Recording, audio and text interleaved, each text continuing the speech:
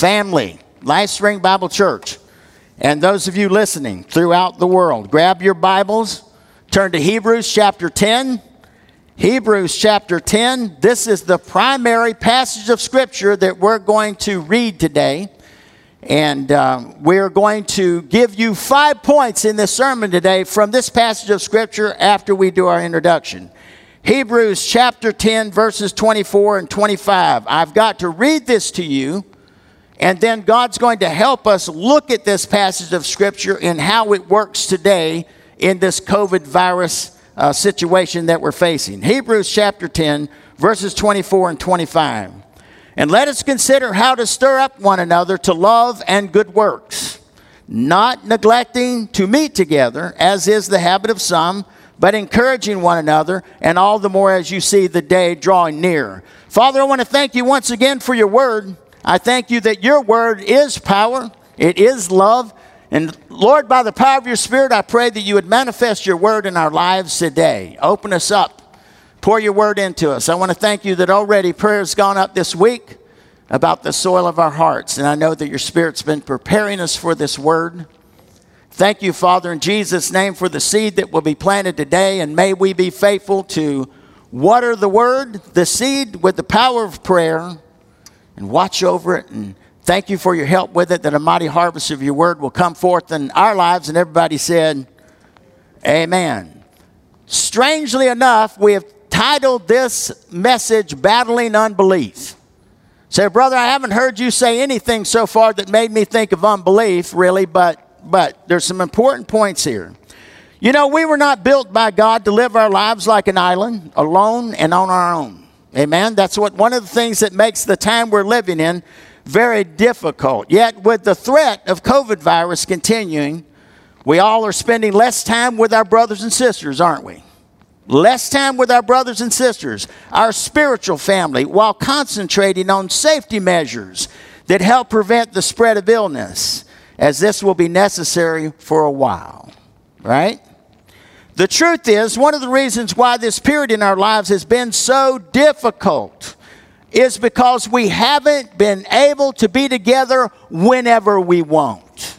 And you know, this is a tight family here, isn't it? This church is built on the principle of family. Amen?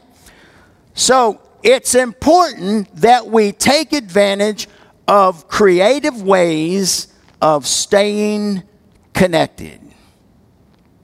It's important that we take advantage of creative ways of staying connected, whether it be done by phone, whether it be done by internet, whether it be done with Zoom. I have yet to conquer that beast.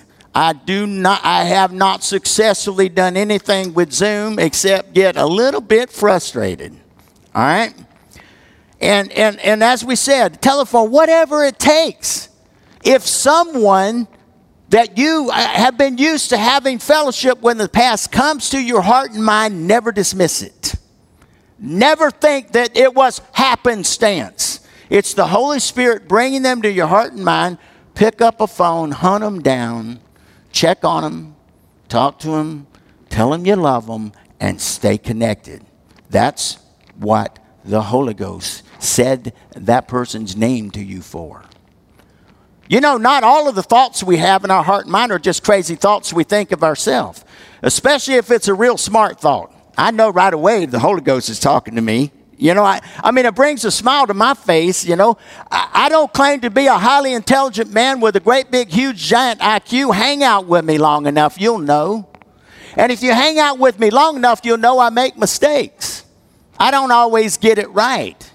But I'm telling you, we know when the Holy Spirit, this intelligent being that loves us, that is our teacher, that is our comforter, rises up on the inside and says something important to us, let's recognize it. And let's follow that leading. Amen? Now, I survive, and I really don't just survive. I survive and thrive. I'll tell you that I thrive for the most part in this ministry because God has surrounded me with people who pray for me and exhort me, and they exhort me to press on in the fight of faith. Now, I know that it's humbling the way you care for Ruth and me and the way you love us and you encourage us to press on in faith. And we try in turn to do the same for you. That's what this family is about. Amen? All right. So now, the Bible teaches that surviving and thriving in a life of faith and love depends in part. Think about this with me now. It depends in part on Christians intentionally building each other up in faith and stirring each other up to love. You know, I love to make those kinds of statements, and people think sometimes, well, that sounds pretty eloquent. You know, where you get that from? Well, we got it from the Word of God. I'm going to take you right to it. Just hold on a minute longer. Now, you may be wondering what all this has to do with battling unbelief. But I've been recently reminded in the Bible that not only are we to depend on God for our refuge, but He has also provided to us, each other, to build one another up in our battle against unbelief. Why is it important? Without intentional faith-building togetherness, one, we can lose our zeal. Now you say, that's a simple statement. Think about your brothers and sisters in Christ. Think about those that you know have fallen away because they have not been connected in the way that they were used to being connected, right? We can lose our zeal. We can drift from God. We can become hardened in the deceitfulness of sin. Well, say, brother, you're talking Bible. That's right, I'm talking Bible.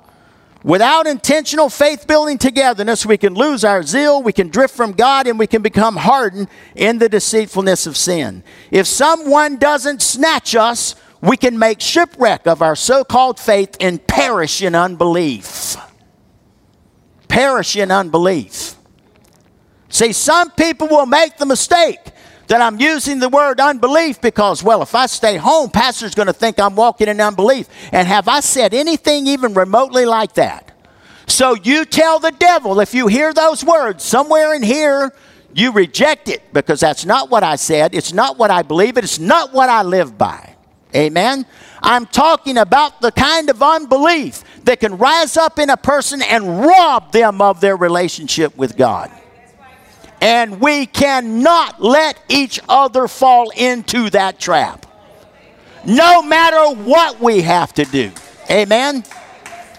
You look around this room. I've got pictures I looked at the other day of our last celebration Sunday. And they're just good-looking pictures. I mean, there was a bunch of people in here. And there was a big old, we had food. We celebrated, right? If we have food now, we limit the number of people we have in the room.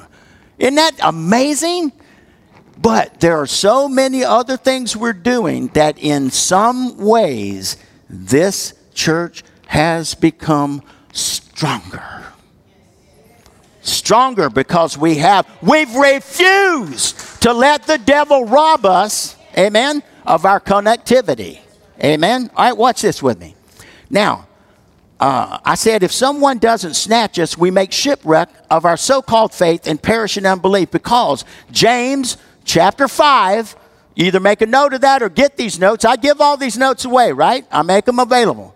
James chapter 5 verses 19 and 20 says, my brothers. Notice he says, my brothers. Not you sinners, you unsaved, you lost, you decrepit. He says, my brothers. If anyone among you wanders from the truth and someone brings him back, let him know that whoever brings back a sinner from his wandering will save his soul from death and will cover a multitude of sins. That's the word of God. Amen. Jude chapter 23 says, save others by snatching them. We're going to have a snatching ministry. Amen. Save others by snatching them out of the fire. To others show mercy with fear, hating even the garment stained by the flesh. We should hate the garment stained by the flesh for how it affects our loved ones and our brothers and our sisters. Amen? And we come against it in prayer. So that's what we want to look at today. Have I made that clear? It's what we want to look at today. Understand the importance of this truth. Think about this now. All the promises of God were purchased for believers by an act that happened in the past, namely by the death and resurrection of Jesus. Now, I'm going to try to tell you this in my own words. That's like saying that and it's a powerful thing. You know, people in the Old Testament got saved by looking forward to what Jesus would do for them. How did we get saved? We got saved by looking back on it. But that doesn't mean that I do this.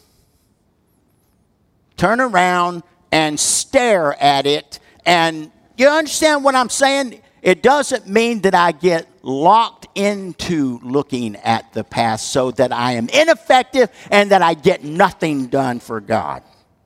I mean, that's a lot of gratitude for what Jesus did for us, but Jesus does not want us to be non-producers. Amen? He doesn't want us to remain immature. He does not want us to remain ineffective and unproductive. Amen? So, wow. So, what I wrote was, but God glorifying belief. How many of you want to know how to live that? God glorifying belief. Because, hey, that's right, sister. It's the opposite of unbelief is belief. Amen?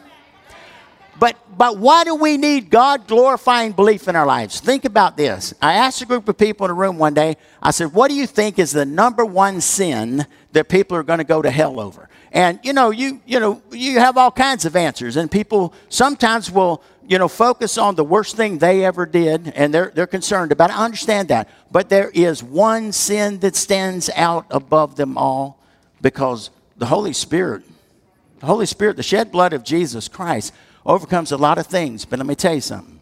The dangerous one, and the one that will be the reason that most of the people end up in hell, is going to be the sin of unbelief. I don't believe. Do you hear what I'm saying? The sin of unbelief. That's why we cannot run the risk of allowing it to get the grip on our brothers and sisters in Christ. Amen? But God glorifying belief doesn't merely share or stare at those acts. It stands on them. Amen?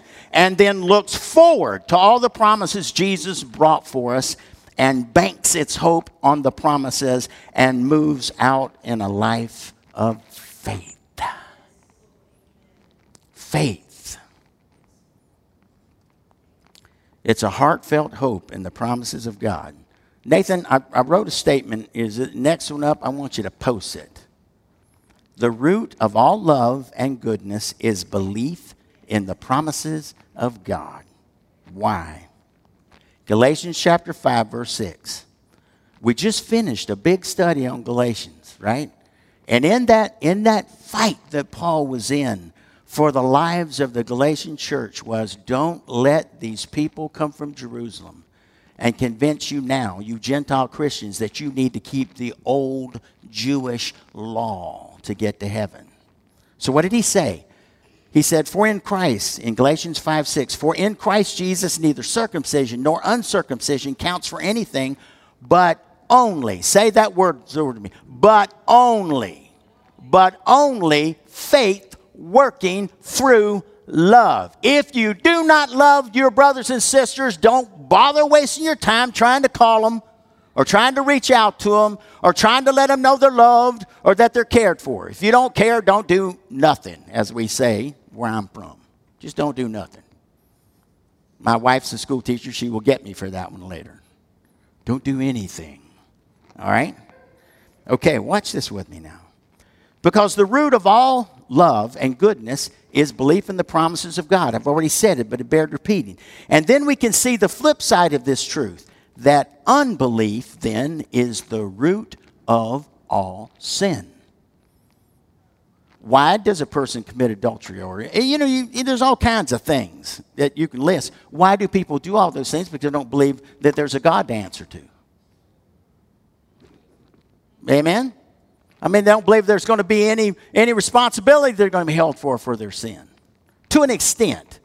To an extent. Now listen to me carefully. If that could probably take a point of clarification that could take the rest of the day. How many of you know that there are things that people face in their life they just got to have the help of the Holy Ghost to get over? But you still have to let the Holy Ghost do his work. Amen? Now, that's all the clarification I think we need for that. All right, and then we can see the flip side of this truth, that unbelief is the root of all sin. And at the end of his life, Paul looks back. This is Paul. Do we not love Paul? Are we not appreciative of the fact that God used him to give us 2/3 of the New Testament? Right? We do, right? But in 2 Timothy chapter 4, verse 7, he stated clearly at the end of his life, I fought the good fight. I have finished the race. I have kept the faith. Now, you look at the original rendering of that word, and it was a fight from day one until the last day of his life. Does that make sense? All right. Another blanket statement I wrote here that Nathan can put on the board. The role of other believers in your fight of faith is paramount. One of the ways that Paul had fought was that he surrounded himself with believers who would pray for him and exhort him. I mean, it's powerful. There was Barnabas and Silas and Timothy and Luke and Aristarchus and Mark and Epaphras and others. Amen? The one time he was forced to go somewhere by himself was to Athens, and his spirit was almost broken. You read about what happened to him at Athens, and then you know why he immediately sent for Timothy, so he wouldn't have to go through what he was going through alone. He had God in his life, amen? I mean, he had Jesus showing up and giving him the word. Those powerful things, but he still needed his brothers and sisters in Christ that loved him and prayed for him and exhorted him. I got exhorted just this last week, and I'm telling you what, it was refreshing. It was good. Was it easy? No. How many of you know that all exhortation is not easy? It isn't exhortation unless it challenges you. Amen? Yeah, that's the truth. All right. So you might get the idea that Paul's faith and the faith of other ministers was never in need of human reinforcement, but you'd be wrong.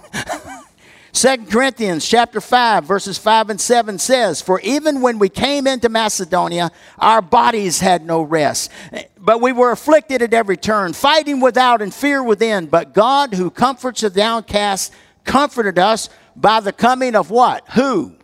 Titus. It wasn't even the Holy Ghost. It was Titus. It was another brother. It doesn't take the place of the Holy Ghost because it was most likely, this is just my opinion, the Holy Ghost that sent Titus there. Do you understand what I'm saying? But do you understand the part we play in it? We cannot ignore that. Amen? So, but God who comforts the downcast comforted us by the coming of Titus. And it says, but God, right?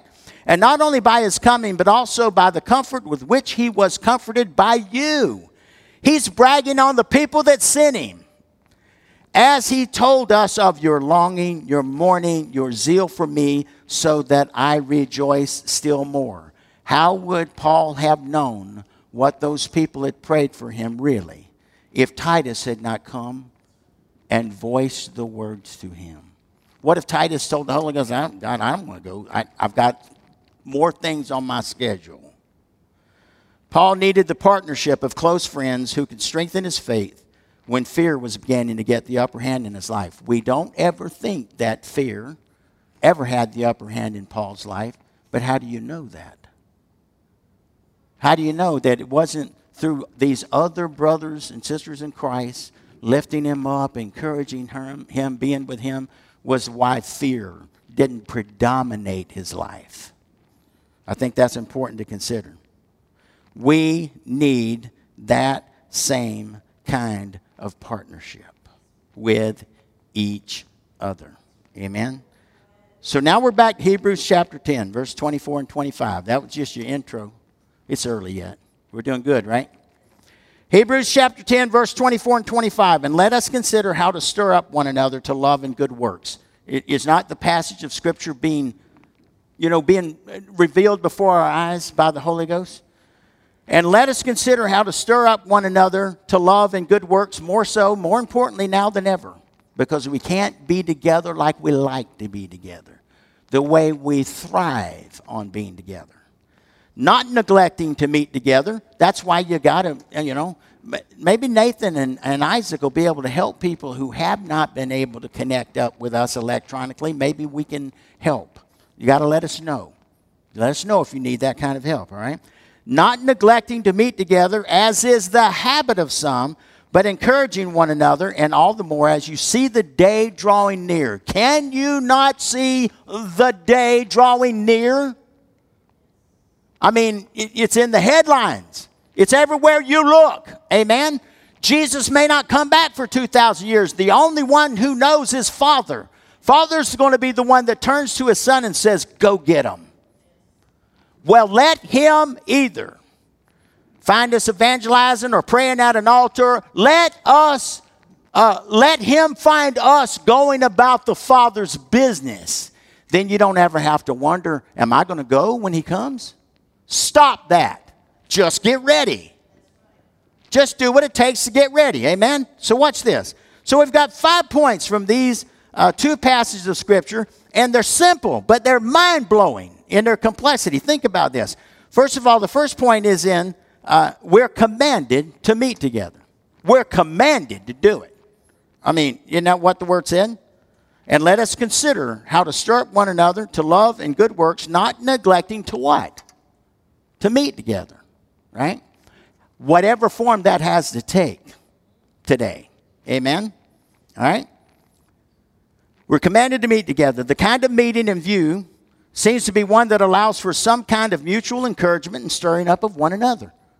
Really? I mean, that's really it, isn't it? Isn't it? It's not talking about merely sneaking into a big church service and sneaking out again. I used to do that, by the way. I'm the only one here that's ever been guilty of that, right? How many of you know there's nothing wrong with a great big church? Especially the great big churches that specialize in small group meetings. Because they understand the need, even in a great big church, for people to stay connected, right? It's talking about the kind of meeting where you say something to someone that will help them be more loving. And where someone can say something to you that will help you be more loving. And help you have the strength to do more good deeds. You know, there's a lot of good deeds going undone right now. You know, there's a lot. What we're talking about here today is it doesn't matter whether you wear a mask or not a mask. You can pick a phone up and call somebody. Right? I just wanted to check on you. You rose up in my heart and mind. And I thought, what if that's the Holy Ghost, you know? So I called you. I'm asking you, how you doing? You do that, and a whole lot of times you're going to hear why the Holy Ghost told you to call him.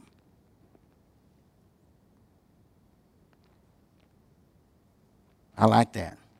Put this up, Nathan, this next one. God means for us to face each other so that we can exhort and encourage each other to press on. How many times have you had to talk to somebody and just encourage them? Keep getting up in the morning. Keep putting one foot in front of the other. Keep cracking that Bible open. Keep reading that word. Keep talking to God because he's hearing you. Well, I don't hear him say anything. Don't matter. Just keep talking. Talk to God about all this. You say, well, he already knows about it. He wants you to talk to him about it. Amen? He, the God of the universe who made all things, wants to hear my voice. You better believe he does. Amen? And every now and then, we need to hear each other tell each other that. Well, you remember what we've been taught, what we've been told. God wants to hear your voice. You know, keep moving forward. Don't give up. Don't quit. Don't let the devil win. Amen? Simple words. You don't have to have a doctorate in theology to do that. Amen? You know, it's an advantage when you attend a smaller church, and a small church mentality must be developed and maintained even in a growing church, so that these biblical principles are not abandoned. Once you abandon those biblical principles, you can create a great, big, huge mechanical machine where people come to hide. And about 10% of the people in the church are doing everything, and 90% of the people in the church are hiding. All right? There is this one another principle that requires personal interaction with people at a pretty significant level. All right? Coming to worship on Sunday morning, as important as that is not enough. It's not enough. God means for us to face each other so that we can exhort and encourage each other to press on. even if it's over a telephone or electronically or by Zoom or whatever it takes. Whatever it takes. We wouldn't violate any mandate today, but next week we may have to say 25 people. That's it.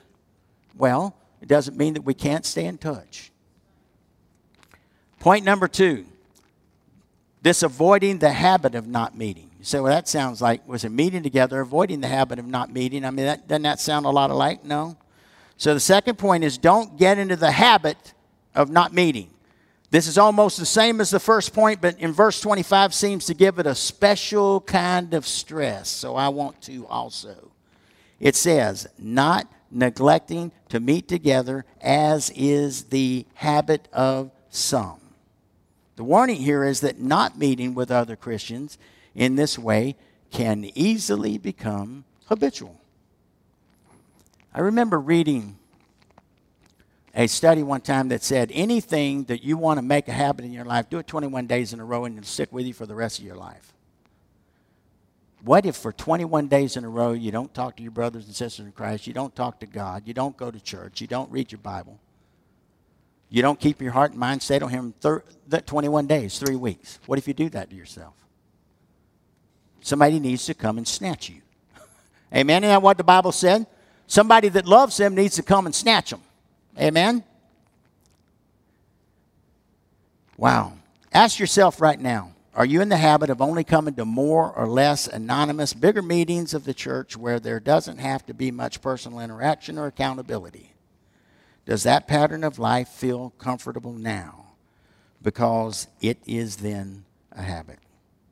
It's what you're comfortable with. In fact, it is so much your normal way of looking at the Christian life that what I'm saying right now may feel threatening to you. If you feel uncomfortable right this minute, you are supposed to feel uncomfortable. So, well, Brother Dennis, my personality is to be quiet. Anybody can talk to somebody. Just about anybody can talk to somebody. We're just talking about staying connected according to the Word of God. So that second point is don't get into this habit of not meeting in this way. And if you are in that habit now, resolve to break it. Point number 3, increasing frequency and seriousness. Where'd you get that, Brother Dennis? Well, look, verse 25. It says, and all the more as you see the day drawing near. Now, I'm going to tell you, I'm a firm believer in the fact Jesus could be 2,000 years old. But I'm going to tell you, there's a whole lot of signs that saying it's looking pretty close. And you better not ignore it. We better not ignore it. I say we, not me, not you, we. All right? We better not ignore it. That's the day of Christ's coming and the end of this age. The stresses and troubles and dangers are going to increase as history comes to a close. There'll be a greater satanic activity, greater evil, greater threats to your faith and your love. Matthew 24, verses 11 and 12 are in red. Right? Jesus said, and many false prophets will arise and lead many astray. Verse 12 says, and because lawlessness will be increased, the love of many will grow cold. I could almost say amen. We can leave and go home. But we're not going to do that. If your love is going to survive the onslaught of Satan and evil, you must meet with those who can stir you up to love and good works with whatever methods that are available to you. Amen? Woe to the person who thinks they can be a lone wolf Christian as the last day draws near. Let's make our meeting for prayer and exhortation be more frequent and more serious and more urgent as we see the gathering storm of tribulation and evil. Amen? So that's some of the most powerful words you've ever heard your pastor say. Point number 4, empowering to love. It said, make your meeting together with believers a meeting specifically for the empowering to love. And I'm grateful for the fact that we dwell on that a lot at LifeSpring Bible Church. Don't be unintentional when you get together. Always get together with purpose. Amen? Don't just say Christian fellowship is good, so we're going to act, or we're going to, oh, wow, my computer jumped. Don't ever predetermine in yourself Wow. Hold on one second. Praise God. Okay. Don't just say Christian fellowship is good, so we're going to get together and talk. We're just going to get together and talk. Fellowship's good, isn't it important? But what we fellowship about is just as important. Amen? Talking's wonderful, but the stakes are too high these days to be that casual about our gathering. Verse 24 says, consider one another in order to stir each other up to love and good works. That's the literal translation. So there is a clear goal. We are meeting so that we can leave. Did you know that? We're meeting so that we can leave. We will have more power to love, more resources to give love, amen, more motivation to love, more wisdom to love and to do good works so that people will see our good works, as Jesus said, and give glory to our Father in heaven. So, everybody just take a deep breath here and listen to this line. Just half a dozen, 7 words. According to what I just read, so that the people will see our good works, as Jesus said, and give glory to our Father in heaven. So, am I right or wrong if I say the visible glory of God is at stake? Now, you think about that. The visible glory of God is at stake. God doesn't just go around showing His glory all the time. He shows His glory to a lost and dying world through you, through His children, His family. Can you say amen? So the visible glory of God is at stake. We cannot take that lightly. Amen? So, and not only is there a clear goal, there's a kind of urgent intentionality to it, right? The word consider suggests that we come on the lookout for how we can specifically help other people get the power to love. Amen? We don't just drift into a meeting thinking about all kinds of other things. We come with a mission. We come considering, on the lookout, watching, listening. What do the individuals in this church need today? I'm not the only one here to provide stuff for you. If I'm the only one here to provide stuff for you, you're going to go hungry spiritually. I can't provide the spiritual diet for everybody in this church. We're all responsible for putting stuff on the plate for each other from each other. Amen? So what do the individuals in this church need today? What would help him or her be stronger? Let's be intentional in our coming together. Aim at empowering each other to love and good works. This isn't a happenstance meeting. It's not a shotgun blast kind of room. Amen? If you're a firearms instructor, you know what I'm saying if I say it's about accuracy and precision. One day I'll explain that to you. If you're going to teach someone to shoot, you need to teach them about accuracy and precision. All right? Well, we need to get real specific like that in our spiritual life. Ask God to teach you about accuracy and precision. There's a difference, but you need both. You need both. All right? Aim at empowering each other to love and good works. And point number 5, strengthening faith in the promises of God. Strengthening faith in the promises of God. The last point is in answer to the question, how do you empower another person to love and good works? So what do we say? What is the root of love? What is the root of all righteousness and truly good deeds? The answer is belief in the promises of God. So if you encourage each other to stand on that and build in your belief and your faith in the promises of God, won't we all be better off? Amen? Every home, every family represented in this room will be stronger. They will be better. Amen? Their prayer lives will become more effective. So this 5th point is make the main basic goal of every meeting to strengthen faith in the promises of God. Why? Because verse 23, let us hold fast the confession of our hope without wavering. For he who promised is faithful, and let us consider how to stir up one another to love.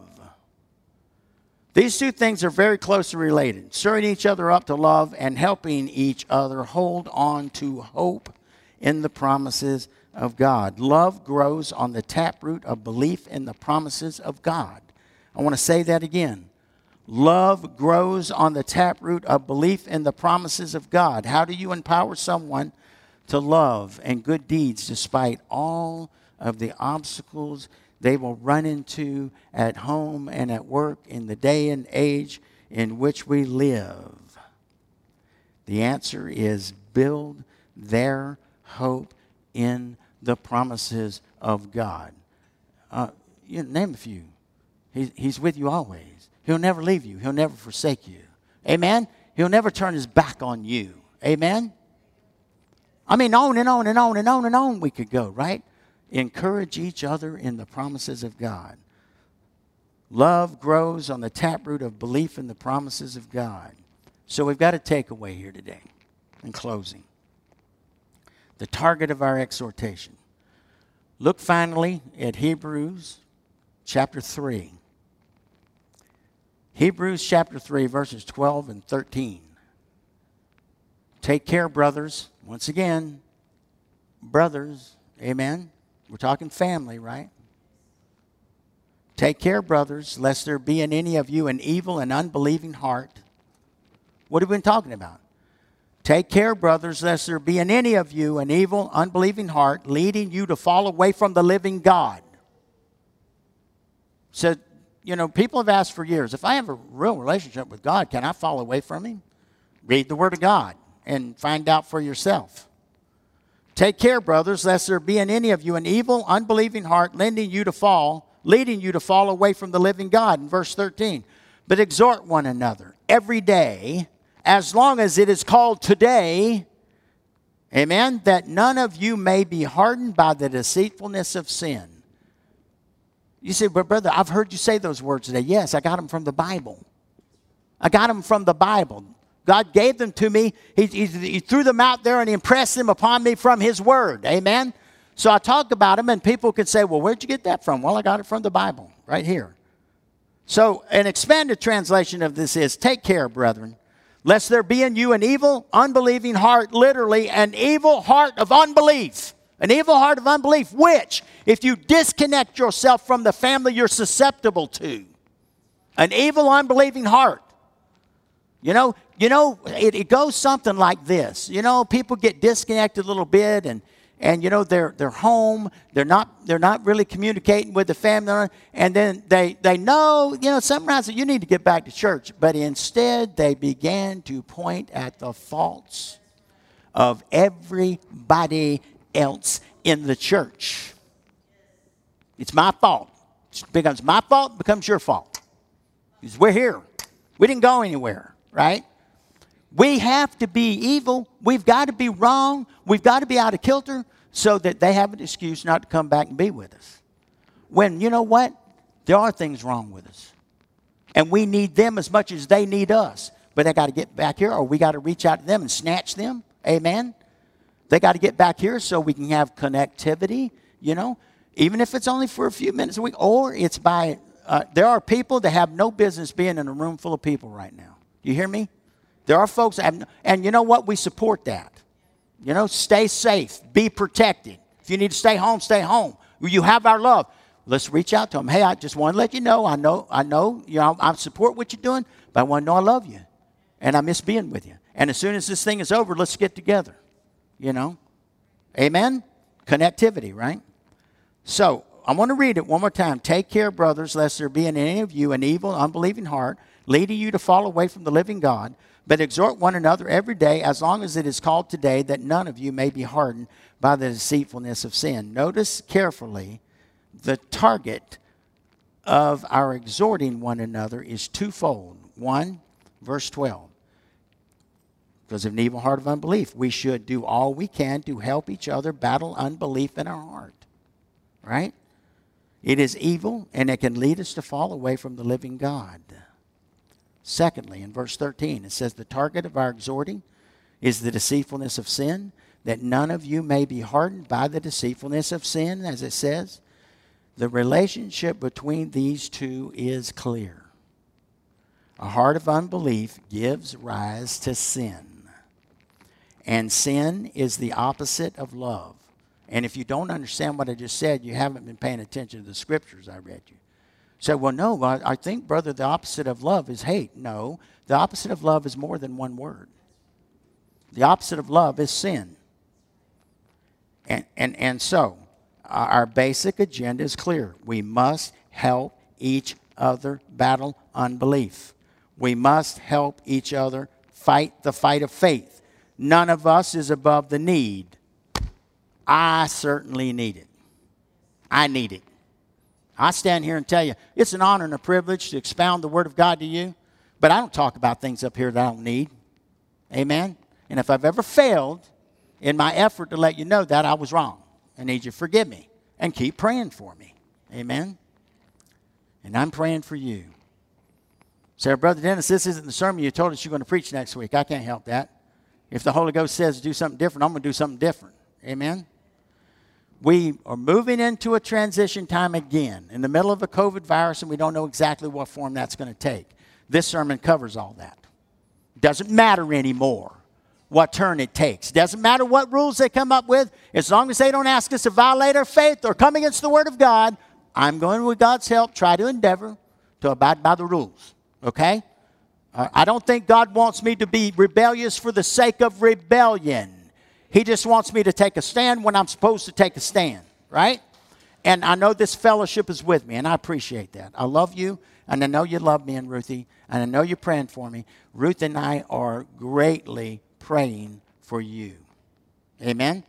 Are you worshiping God? I got to ask you. So you're like that person in that first Pentecostal meeting I went to where I told my mom I'm never going back. This guy raised his hand. Nobody recognized him, so he raised the other hand. No one ever recognized him. I'm recognizing you now, sister. You have a question.